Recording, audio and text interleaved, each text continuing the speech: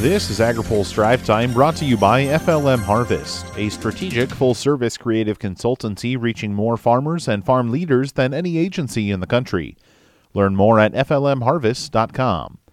Good Friday afternoon. I'm Spencer Chase. The U.S. and China both say they've reached a Phase 1 trade deal that will cool the trade war between the two countries. News reports of the agreement began to trickle out yesterday before formal announcements by both countries earlier today. President Donald Trump addressed the deal at the White House today. He says he expects China to hit $50 billion in ag purchases as part of the deal. A senior administration official says the agreement calls for between $40 to $50 billion in ag purchases in each of the next 2 years. Trump says the deal represents broad agreement. Tremendous manufacturing, farming, a lot of rules, regulations, a lot of things are covered. It's a Phase 1 deal, but a lot of big things are covered. Dave Salmonson with the American Farm Bureau Federation says that amount of ag purchases would be a big boost in the U.S. 40 to 50 billion over 2 years would get us back to, and maybe somewhat above where we were before the tariff impacts and the retaliation was put on starting a year and a half ago. But the content and the context of which this is going to happen may change. China has done a little bit different with their supply chains. As they bought less from us, will they buy the same products in the same amounts as they did before? Will there be some shifting around, maybe some new products? Hopefully we'll regain what we had and grow. The deal also means the tariff escalation set to take place on Sunday won't occur.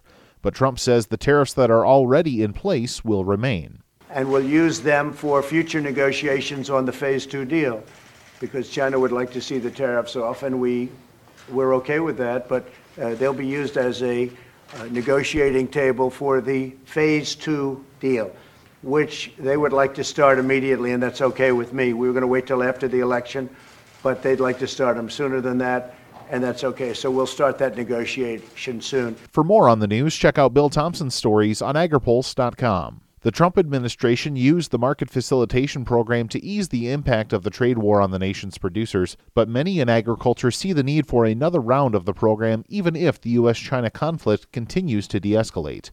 AgriPulse's Ben Nulley has more. Despite reaching a Phase 1 trade deal with China, farm groups expect more trade aid payments in 2020. Farm Credit Council President and CEO Todd Van Hoos says more Market Facilitation Program payments to farmers next year would be warranted. We built this trading system around the world, and farmers adapted to it. And government action sort of changed that. That kind of investment that's been made is difficult to undo.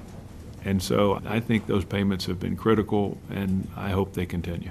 American Farm Bureau Federation Chief Economist John Newton also anticipates more payments. Well, if you take $14 billion of income off the table in a year, and you assume in 2020 supply is going to rebound and that could lead to lower prices, it could be a pretty challenging year in 2020. I think that's what a lot of folks are concerned about. As of Monday, USDA's Farm Service Agency has paid $10.4 billion in payments to farmers for the 2019 program. The department extended the MFP application deadline from December 6th through December 20th.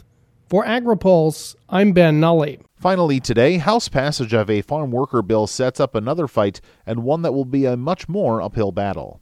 Getting the Senate to consider ag guest worker legislation will be a challenge, something that is not lost on Western Growers Vice President of Federal Government Affairs, Dennis Nuxel. The labor crisis is real, and it is shutting farms down. The 300 ag groups that supported the House bill plan to pursue that. My suspicion is Farm Bureau will pursue that because they have the same crisis. They had a different solution in the House, but we all have the same problem, so we are going to push the Senate to the wall to do something next year on immigration. This was not just a marker bill exercise on Wednesday. Senate Republicans have insisted farm worker legislation be tied to a broader immigration package, which has been difficult to pass on Capitol Hill.